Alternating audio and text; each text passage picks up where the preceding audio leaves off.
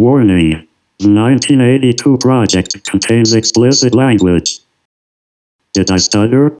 20th Century Fox would like to introduce you to Pee-wee and his pals. Big and already mother. Tommy, Mickey, Tim, It's going tonight, right? I don't know. and the biggest man on campus. Why do they call you meat? Because it's so big? When they're not in class, they're into everything. Financially, culturally, it came in like a... You can't have a conversation about 1982 without talking about Porky's. For as crass a movie as it is, you can talk about Gandhi and Sophie's Choice all you want. I know, right? But you gotta also talk about Porky's. You have to account for Porky's. But what they'd like to get into most is a place called Porky's. I left my idea. Here, use this one. That's my file. Hello, one and all, and welcome again to the 1982 Project. I'm Michael Shantz. And I'm Matt Aldrich, and this is the show that gets dirty with the movies of 1982. We ain't partners, we ain't brothers, and we ain't friends. What are you people? On dope? I got nowhere else to go!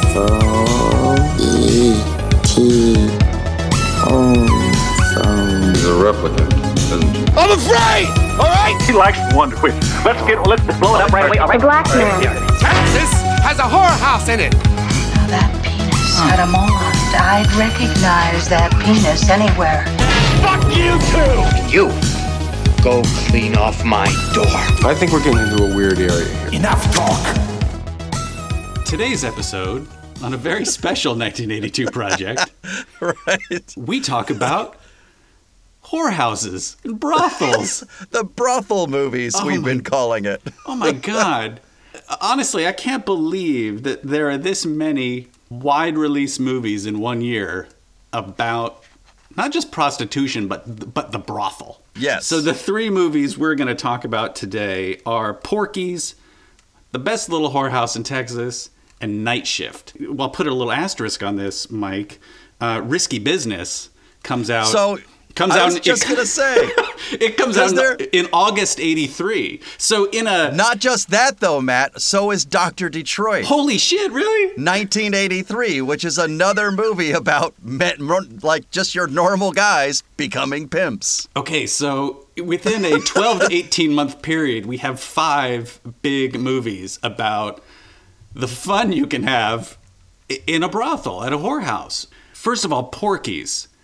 5th highest grossing film of the year. Also, 8 weeks at number 1 at the box office. Only outdone by E.T., 16 weeks. Unbelievable. Unbelievable. This movie came out of nowhere. Remember, we're talking about 1982. Yes.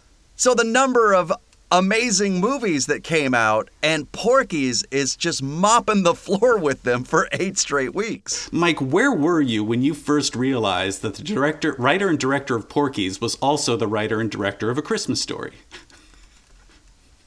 I think I knew that early on.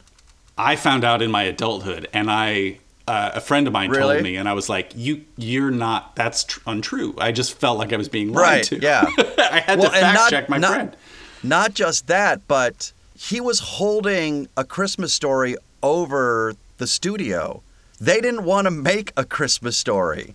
And the only reason they agreed to was that he agreed to do Porky's 2 the next day. Oh my God. Yeah. I didn't know that part of the story. That's how A Christmas Story got made. So when you're because talking about of Porky's. Yeah, so when you're talking about the legacy of this movie, Bob Clark, the writer and director of Porky's, he actually has a really fascinating career where Black Christmas, Porky's, Turk and Christmas Story, Rhinestone. Yeah. Like he is all over the map. But like Black Christmas is considered by many, it's like sort of a cult classic film. Yeah, it has become a cult classic in the slasher genre, Black Christmas. Right. And it's been remade, I think, twice in the last 20 years. Right. You have this one writer-director who created 3 seminal movies in 3 completely different genres. Yeah. And not a lot of people can claim that. And I don't think Bob Clark gets the shine that he deserves. Well, and it's one of my notes for Porky's, because Porky's is Porky's, but I see competent filmmaking within it. Exactly. I would say this for Night Shift also, and we'll get there. Yeah. Where here's what happens when talented people tackle dumb ideas. Right. And it's this weird thing of like, wow, this is a really stupid movie, but it's made so well that I can't reconcile the two. It's hard to reconcile, exactly. It's like a tension. So that's part of the pedigree for Porky's. For the Best Little Whorehouse in Texas, this was the movie that dethroned E.T. as number 1 at the box office. This movie was a top 10. This movie got an Oscar nomination for Charles Durning for Best Supporting Actor, which blows my mind because he didn't get nominated for Tootsie, which I think was a far better performance for Durning. Far more interesting. Nuanced. Yes. Everything about that. Yet he does essentially a cameo in this Whorehouse movie, and he gets the Oscar nomination. He's got one great song. He's got a song and a scene, and then he just pieces out. Now, Night Shift, I'm going to put an asterisk next to this. Ron Howard's first movie. Technically, it was his second movie. His first movie. Yes, you're right about that. His first movie was a Roger Corman flick called Grand Theft Auto, but this was his first big movie, and it was Michael Keaton's first major role. We also have Kevin Costner. Kevin Costner in there. We got Shannon Doherty. A young Shannon Doherty is like a little brownie selling cookies. We also have some Golden Globe love for Henry Winkler. There was a nomination for Best Actor. I did not know this, but the song "That's What Friends Are For" was written for this movie. Oh, wow. Okay. Yeah. Burt Bacharach. Yeah. He wrote this. He wrote "That's What Friends Are For." I remember the song. But I didn't know that it was specifically written for the movie. It was written for this movie. It was the closing credit song. Rod Stewart recorded it. Now, I think Dionne Warwick made the more famous recording a few years later. Yeah, That's What Friends Are For. You can thank Night Shift. Wow. Give me some of your pedigree. What are some of the numbers you got? Porky's on Rotten Tomatoes, 35%. Mm-hmm. Then we go to Best Little Whorehouse in Texas. We climb up to 45%. And then we have Night Shift, 92% on Rotten Tomatoes. Which is a complete inversion of how much money they made. Right, exactly. Complete inversion. So, and that's the thing I want to talk about, because that's the thing I find most fascinating. Because the movie that made the least amount of money, I think, is the movie that has culturally maybe the most staying power. I think it's the movie that holds up the best. Exactly. The movie that holds up the best. The one that people will remember liking. Right. Let's get to it. Let's get to it then. Let's get to it.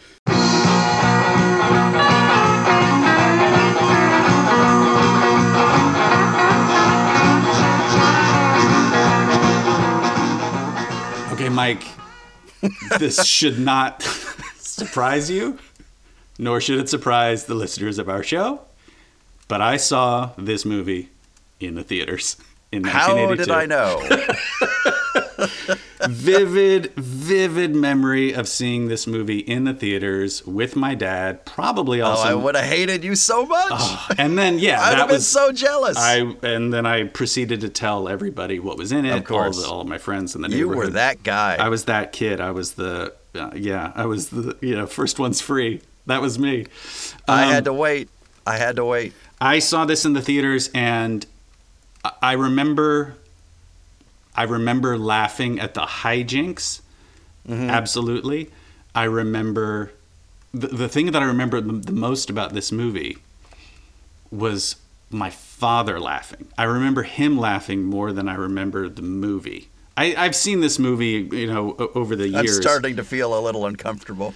You should. So I remember him laughing, and in the scene that he laughed the hardest at was the scene in the principal's office where Beulah Ballbricker, Coach Ballbricker, yes, is suggesting that they have a police lineup to find the penis with a mole on it. and the male coaches are in the background of the scene hysterically laughing. And I think that scene still works. That scene is still fucking funny. It's still funny. And more than anything, it's just great acting, because making laughing like that honest and real is hard to do, I think. It is. And they're killing it. And this is where we were talking about a stupid idea being executed with skill. Bob Clark. That shot at the end on Dwight D. Eisenhower. Yeah. I mean, with the smirk. Bob Clark has this real gift for knowing just when to put a camera on sticks and don't touch it. And it is the funniest scene in the movie. Which is this is more about the rest of the movie than maybe this scene. Right. But it is the funniest scene in the movie. It is also it was also the most deeply problematic scene for me. In watching it as an adult now, I found myself empathizing with and rooting for Beulah Ballbricker more than anyone else in this movie. She was the only person who made any sense. She was the only person who saw all of this behavior and said, this cannot go on. This is wrong. Yes. Like, she is so sane in this movie, but as a kid watching this movie, and certainly the intention of the filmmakers, she's the evil enemy. She is the, yes, they call her Kong. You know, she is the destroyer of all things fun. It reminds me of that Simpsons episode when Homer goes back to college and has this unwarranted hatred of the dean. Right. Because of all the movies that he's watched. Yeah, just because of all the movies, you know? And this movie is that example of just hating her because the movie says we have to hate her and should hate her.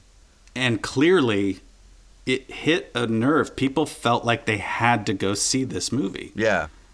$105 million. I adjusted for inflation. Oh. If adjusted for inflation, it's nearly $300 million in the U.S. alone for a movie that looked like it cost $1.95. On a budget of $2.5 million. I have a note here, by the way. This was the highest grossing movie in Canada for 24 years. Oh, Canada. I want to get your read on everything surrounding sex in this movie. The lack of agency for women is all pretty distasteful. 100%. But I think it's amazing that this movie has that big of a blind spot, but then is able to, I would argue, kind of deftly tackle subjects like racism and bigotry. I get, like, I hear you. And certainly... Because that was my takeaway. I remember that being my takeaway when I was a kid. Okay. And especially that one character who's beaten up by his dad and Tommy. is full. You could see that this is the root cause of all his anger. This is learned behavior. And he grows throughout the movie. Yeah, he is the only character that, in fact, has an arc. He is the only character that has an arc. But his arc is so, like, after school specially, and it's given, you know, probably a sum total of 6 minutes of screen time, you know, spread out over the course of an hour and a half. But the movie is not that. It's like at the very least that feels like the side of vegetables to the main meal, which is just sexy shenanigans. It still stands out to me. For me, I think it's interesting that you have lines like, "Look, you know, he's our buddy, and we don't like everything he does, but he's still our buddy."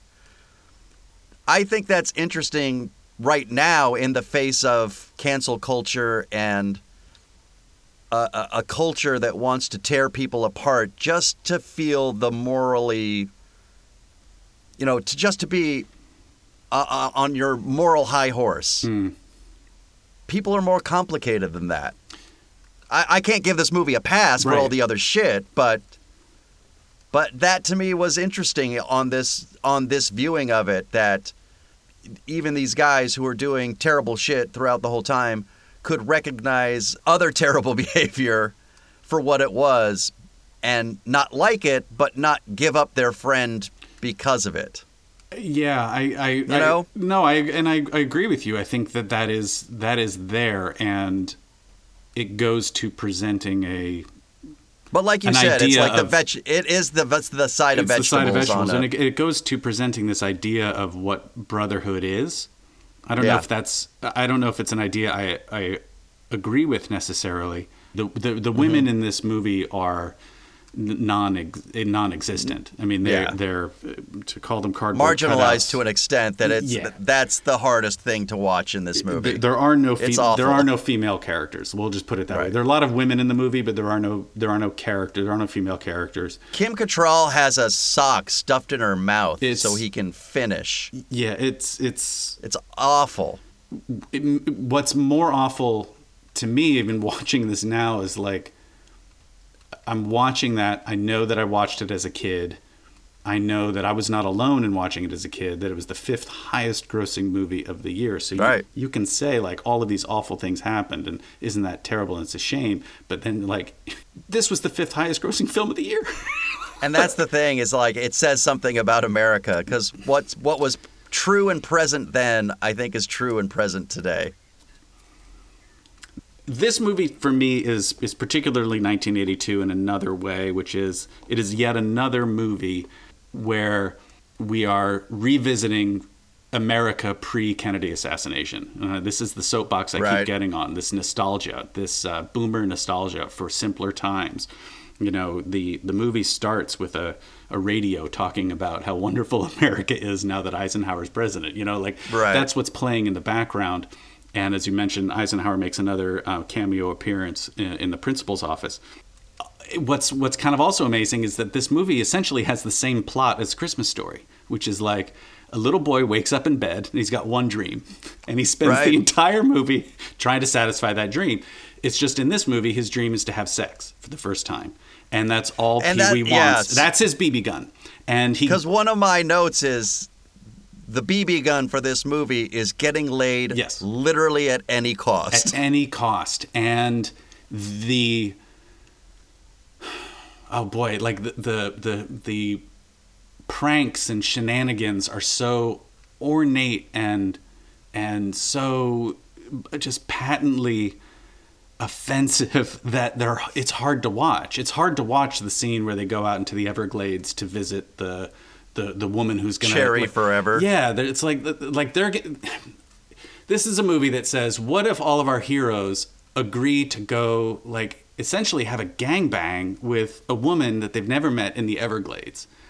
Wouldn't that be fun? And that's where I kind of like, no, guys, like, there's nobody in that group of friends that says, what are we doing? What are we doing? This is horrifying. This is the stuff of nightmares. We're all just sitting on a bench, naked, next to each other, waiting for our turn. I think I'll go home.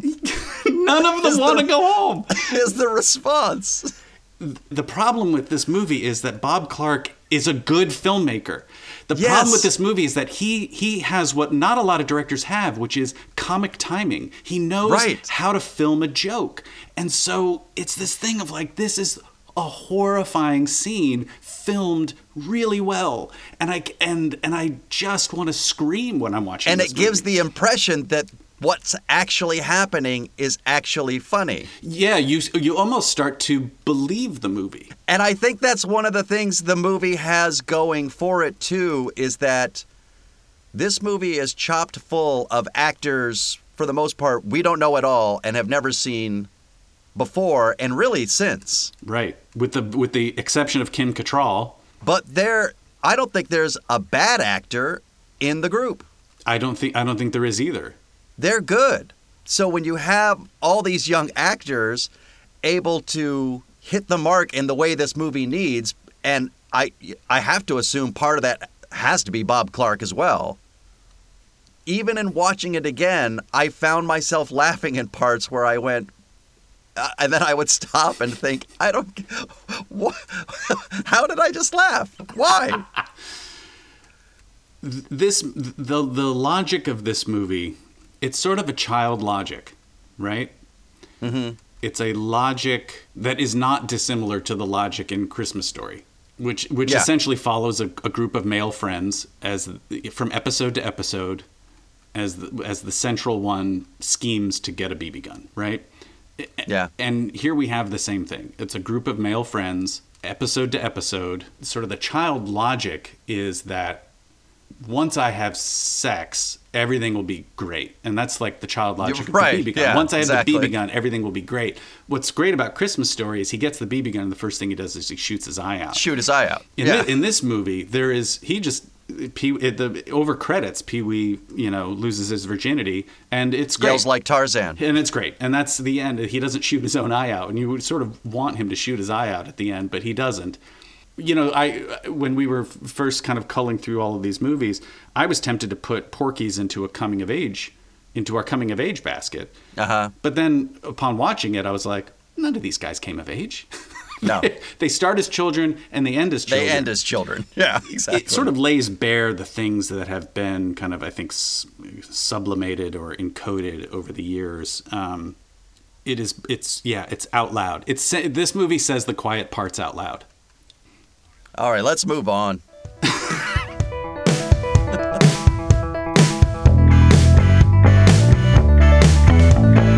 1982 project will be back after these messages.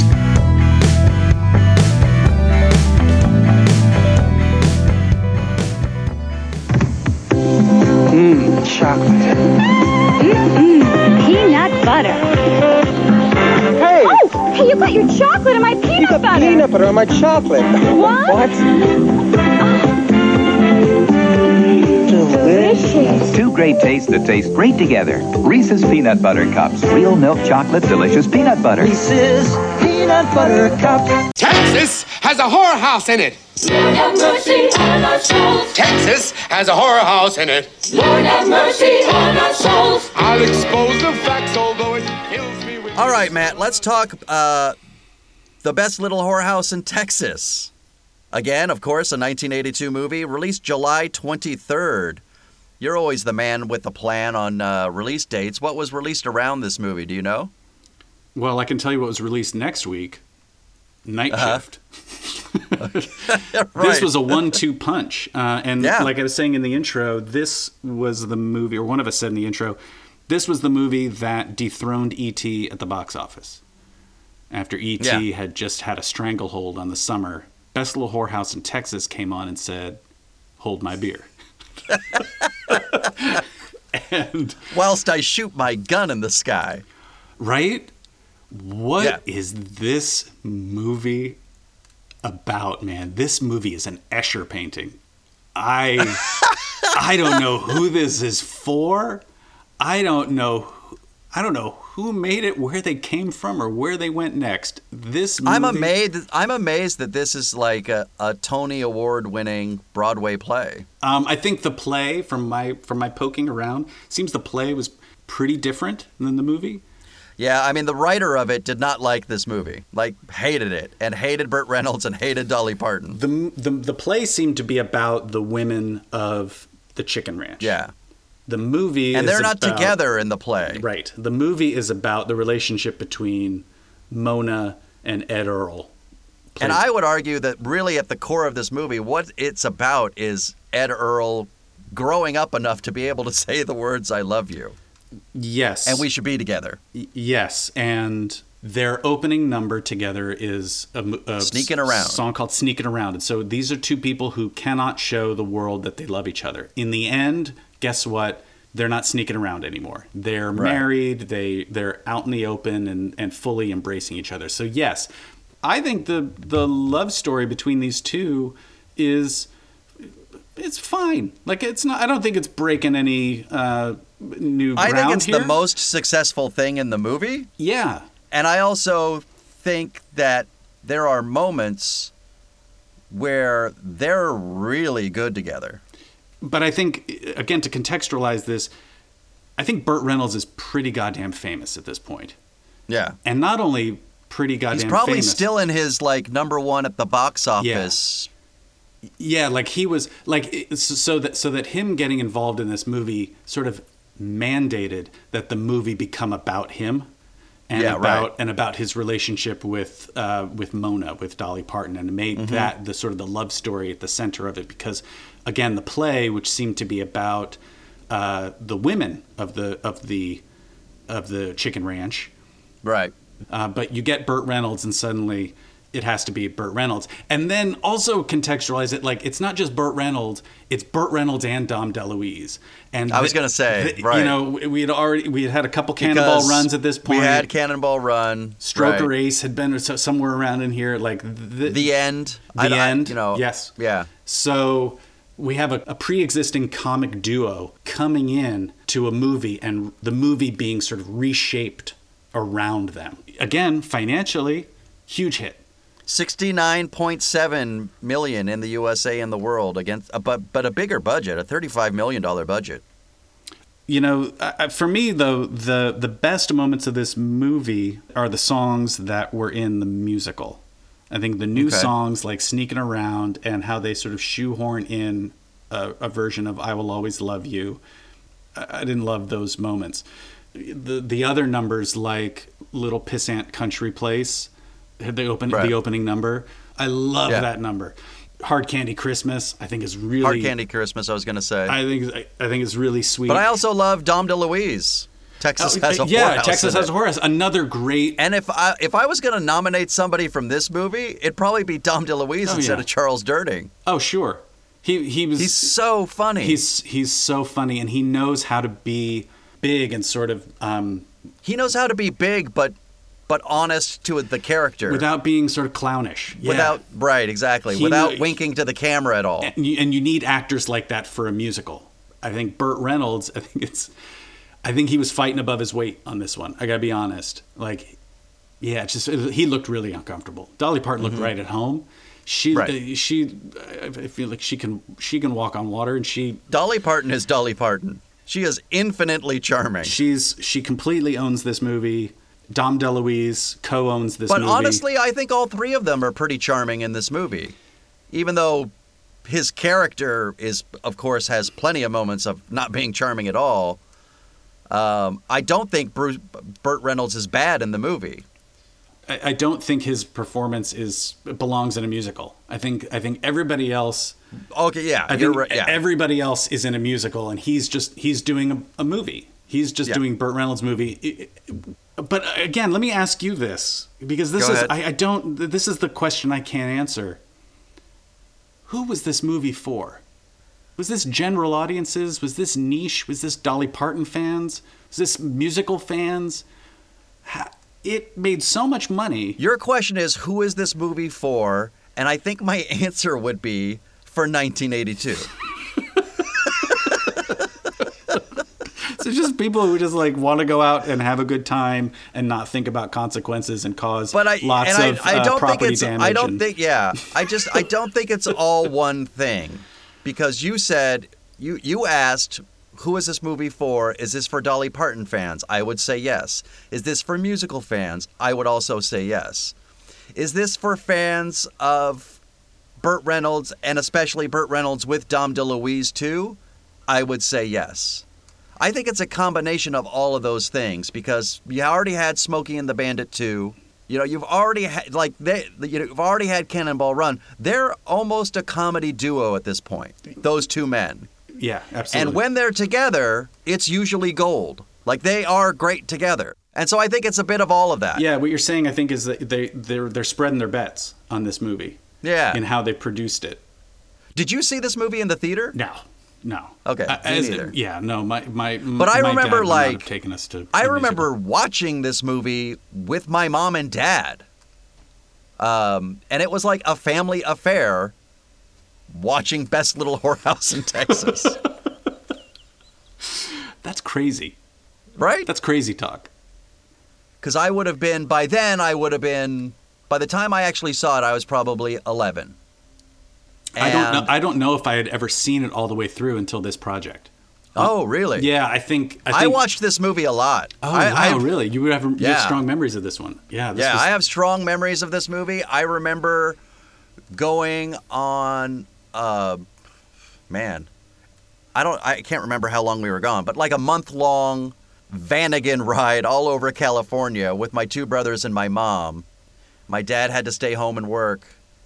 And my mom was a speech pathologist, but she worked at schools. And so we got in the van again. We're going all over California, you know. We went to a family friend's house somewhere up in Fresno or near there. And I remember this movie came on TV. And my mom said, "Oh, Best Little Whorehouse. Let's watch that. We love that movie." And we watched it again. Oh, my God. Yeah. So that's what I was saying, and especially, I mean, when you see it on television, you're not going to see the boobs or anything, but... Well, isn't that interesting, though? And the sex stuff wasn't the focus. Yeah, but that's kind of what's bugging me about all three of these movies is this assumption that they have. Going to a brothel and paying for sex is not only fun and like a fun thing to do and maybe even do as a family, but it's a tradition, a rite of passage. Yeah, you're right. This movie, the central set piece of this movie is the Texas A&M.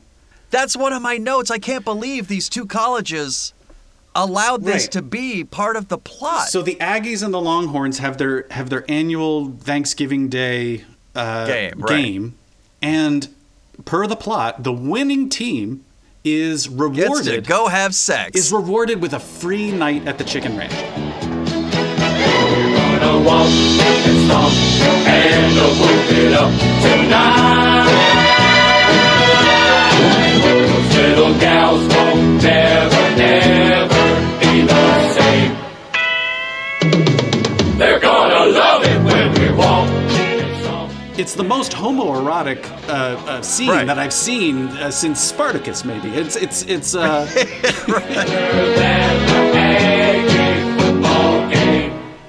better than a football game. And then we're gone. And as it turns out, like there was a tradition after this movie. There was like a long-running drag show that that they would perform this movie in drag. And this, I suspect, I don't know, but I suspect this movie has a bit of a cult following in the gay community.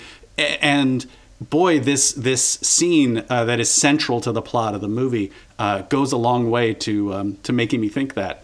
This is where I get into like, wow, were there a lot of were there a lot of brothels and I just didn't know about it? Like what? Like was this a thing?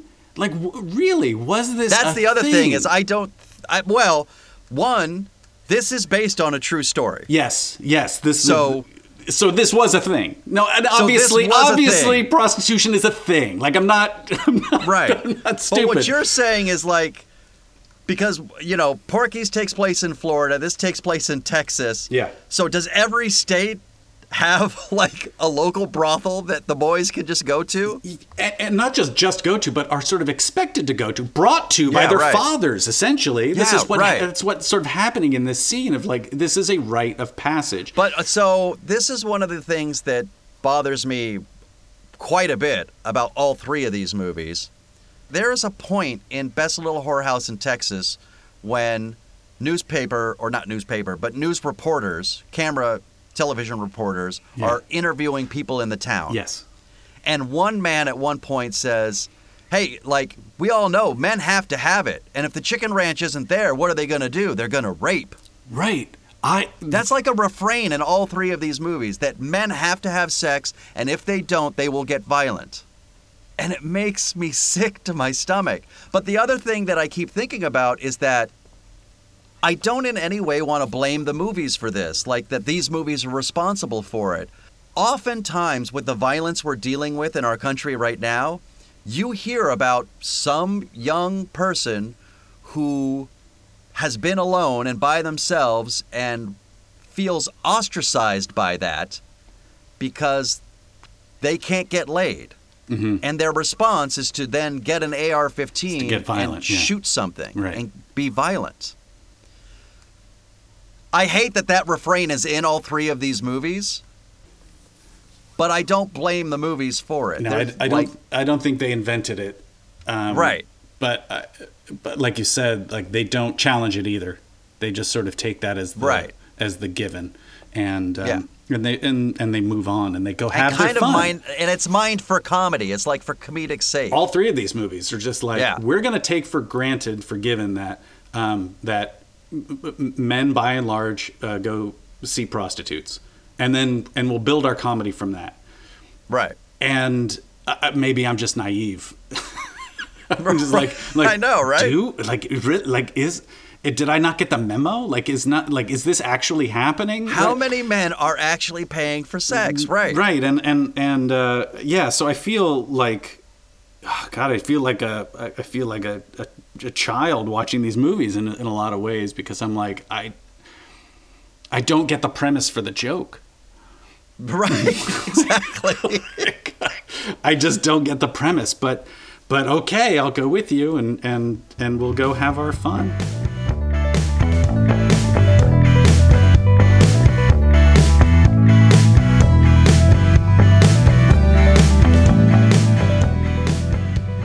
Probably try to squib it, and he does. Ball comes loose, and the Bears have to get out of bounds. Rodgers along the sideline, another one. They're still in deep trouble at midfield. They tried to do a couple of... The ball is still loose as they get it to Rodgers. They give it back now to the 30. They're down to the 20. Oh, the band is out on the field. He's going to go into the end zone. He's going into the end zone. Will it count? The Bears have scored, but the bands are out on the field. There were flags all over the place. Wait and see what happens. We don't know who won the game. Everybody's milling around on the field. The Bears! The Bears have won! The Bears have won! Oh my God! The most amazing, sensational, dramatic, heart-rending, exciting, thrilling finish in the history of college football. California! Down on the corner, they call you Mr. Flash. They got some ladies who never see the light.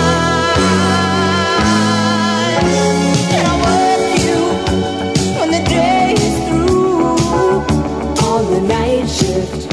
And I'll comfort you. Again, no surprise.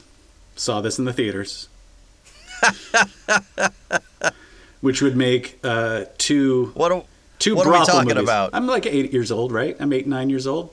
Wow. Seeing Porky's and Night Shift within a 3-month period. This one came out July 30th. Like I said, it was the week after Best Little Whorehouse. Ron Howard's first movie, ostensibly his first movie. Yeah. Michael Keaton's first movie role. Henry Winkler playing a leading role that is completely against type. He had been really just known as the Fonz at this point. So playing... He's still filming Fonz. Oh, they're still filming this movie. Okay, so there you go. He would film Happy Days on Thursdays and Fridays, and this movie Monday, Tuesday, and Wednesday. Oh my God. Hats off to him. Yeah. And this movie, more than the other two, for me is like, what happens when really talented people tackle a stupid idea? Yeah. Because like you said at the beginning, I think this movie holds up. I think it does too, strangely. I wanted this movie to feel dated and not be good anymore. Why? Why did you not want it to be good? It's this with all these fucking movies, man. Like I wish these weren't the movies of my childhood. But don't you think it's interesting that we think this movie has the most staying power, and this is also the movie that has the most agency for its female characters who are prostitutes? I think that goes a long way to making the movie feel like real and balanced and emotionally grounded. Yeah. Yeah. This is as we said, Porky's has women in it, but no female characters. Mm-hmm. Best Little Whorehouse in Texas has women in it and has one female character. Right. Now we get to Night Shift and it has women in it, but they're interesting. You know, they're types, they're comedic types. You have the hooker with the heart of gold in Shelley Long. You have the annoying girlfriend. You have the sort of the frigid, annoying girlfriend. You have the nagging mother-in-law. You've got those are the colors on the palette, for better or for worse. Probably for worse. For 1982. But the movie spends time and does like good scene work, and the acting is good, and they find really tender moments between Shelley Long and Henry Winkler that I was not. Because I watched this movie sometime between 6 months and a year ago as well, and then watched it a couple days ago. And every time I watch this movie, the one thing I'm struck by more than anything is how good an actor Michael Keaton is in his first movie. Out of the gate, star. Like, yeah, you want to watch you want to watch somebody become a star, right? Watch this movie because it's like next year, Mr. Mom. He's a leading man. Yes, and a comic leading man, and which is I think that much harder to do as an actor. Well, and that's the thing, because this performance is so broad. Yes, when he's being hilarious, but he, like you just said, this movie has character development and tender moments, and a lot of them come from him. It's like a revelation when I watch him. Yeah. The character is great. His performance is great. This, like I said, this is a very dumb idea. Also based on a true story, though. I think the producer read a New York Times article about two guys running a brothel out of a mortuary. Or morgue. Okay, I guess so. So maybe truth is stranger than fiction, and I'll tip my hat. I'm going to go to Ron Howard on this, but I'm also going to go to Lowell Gans and Babalu Mandel. Yeah. So Gans and Mandel. If you know those names, if you know the names, you know the names. But if you don't, this is they were a writing team. They kind of came up through television. They actually did write for Happy Days at one point. Right. But then this was their first feature together, and then they would go on to write such like 80s and 90s classics, comedy classics as Splash, Parenthood, City Slickers, League of Their Own. Like the writers on this movie, this was their first of many movies together. And boy, like there's not a lot of writing teams that have the batting average that. Right. I was just going to say, right. Do. So hats off to them again. And also, this is the first partnership of Ron Howard and Brian Grazer.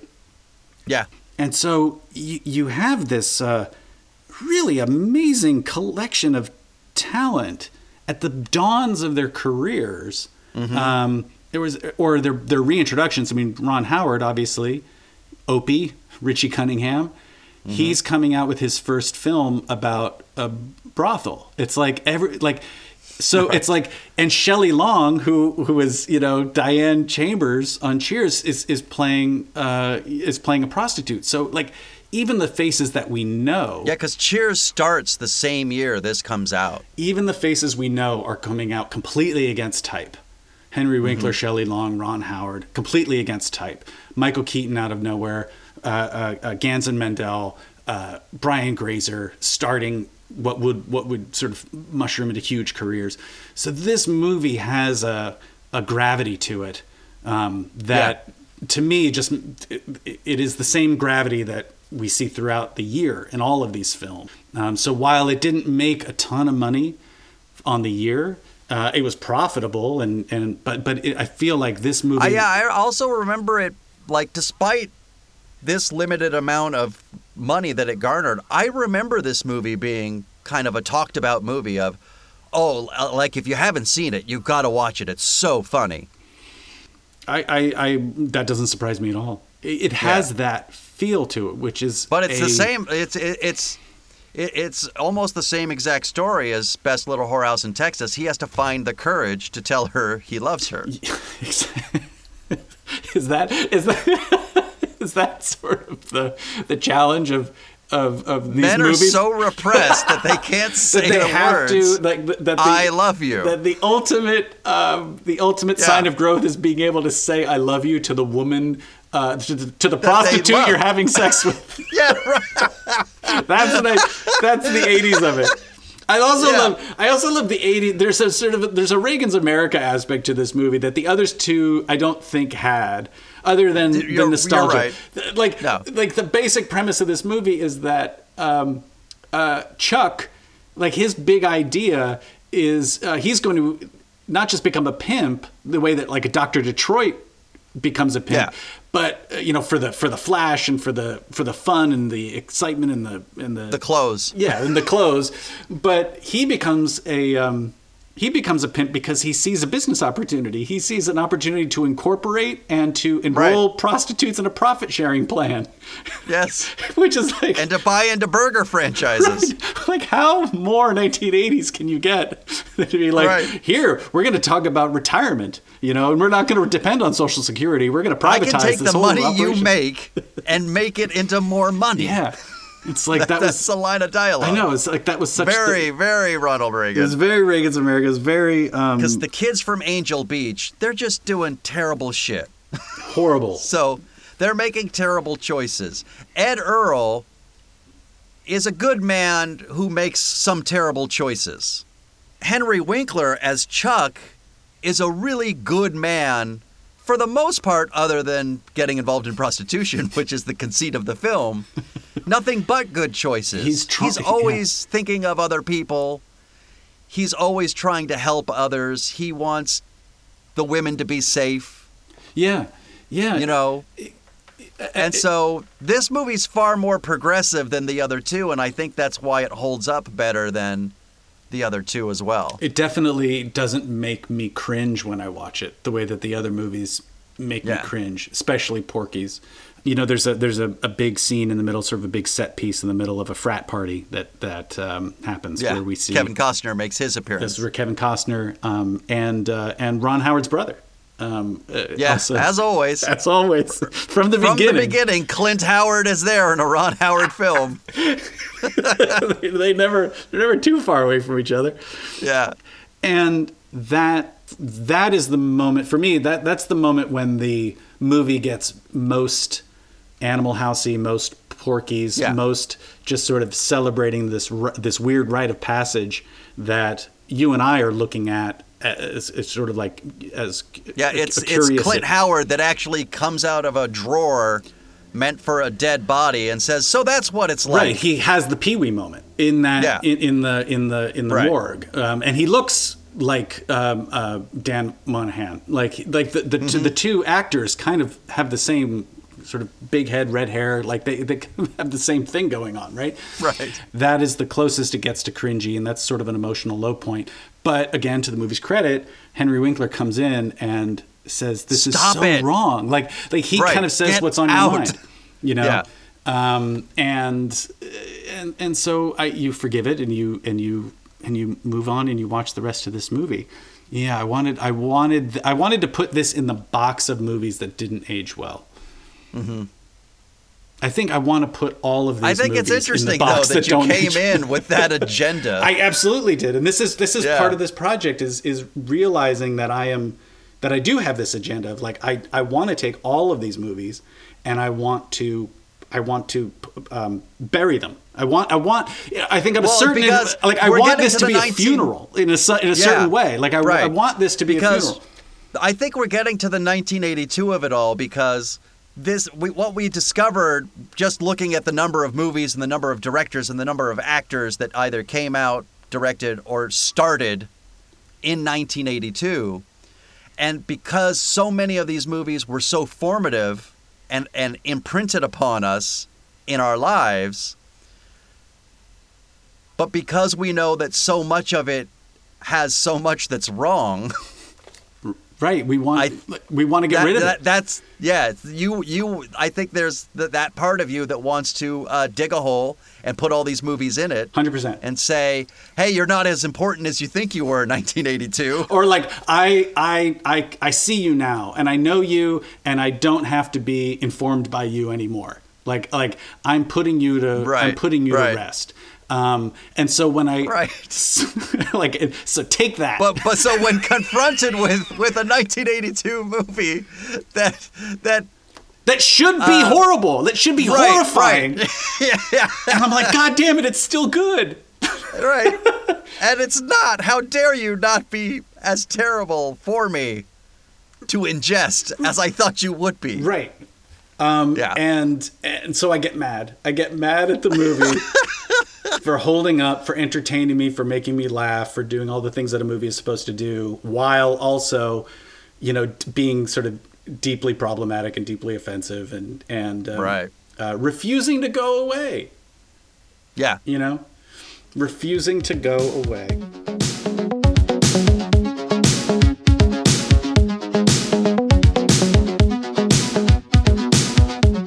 All right, Matt, let's talk salt on all three of these movies.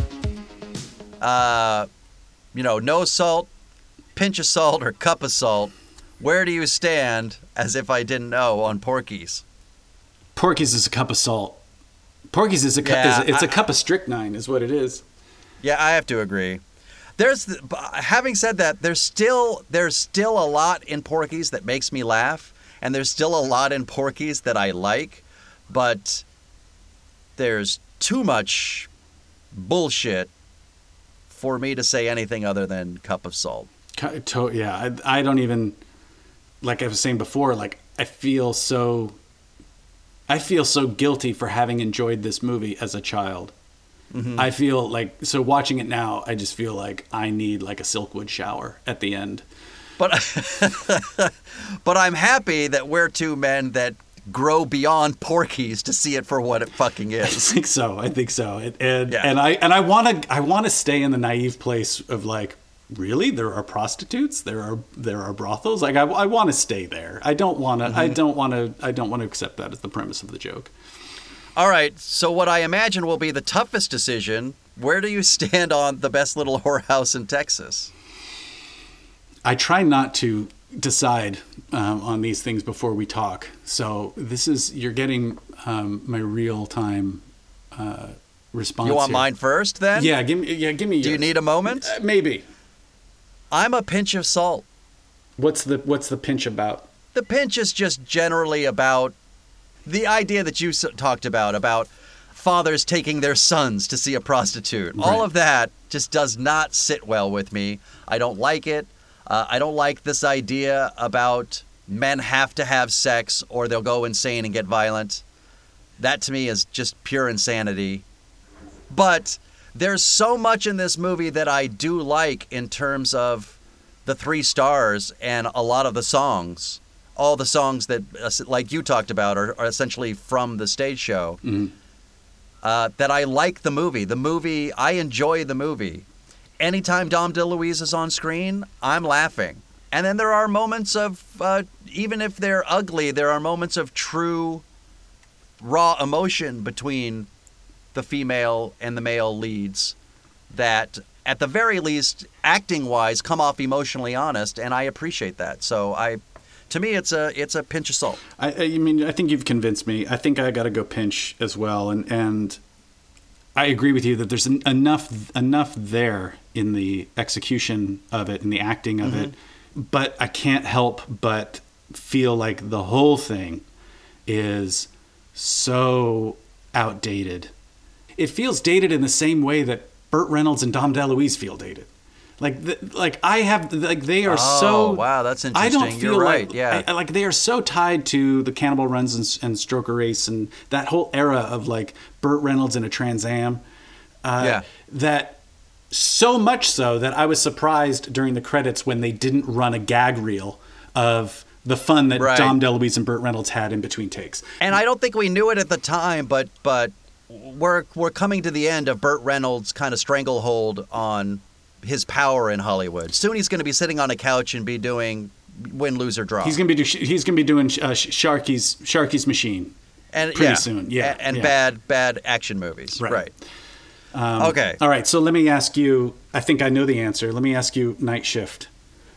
It's no salt for me, even though it revolves around prostitution. And these guys making this terrible choice. It's all in the name of agency for the women, which I really, really like. So, and the movie's, like you said, the movie's sweet. It's surprisingly sweet. The movie's got a good heart. And so for me, it's no salt. I still have to do a grain of salt because there's a part of me that just, I can't let this movie off without a pass. I have to punish it in some way. How dare you be good? It's totally irrational. I completely agree with you that it is. I'm not behaving rationally, but I got to give it a grain of salt. Even though everything you said is true, it's sweet, it's funny, its heart is in the right place, and it's strangely enough. That's great. You could talk about it in therapy. That's essentially this is the disconnect. It's just like, yes, it's lovely. Let's kill it. All right, that's great. Let's end it there. The 1982 project is a production of the Everything's Equal podcast and was produced by Mike Chance and Matt Aldrich. Original music by Emmett Aldrich and Murphy Aldrich. Follow us on Facebook, Instagram, and Twitter. This is Chuck reminding Bill to shut up.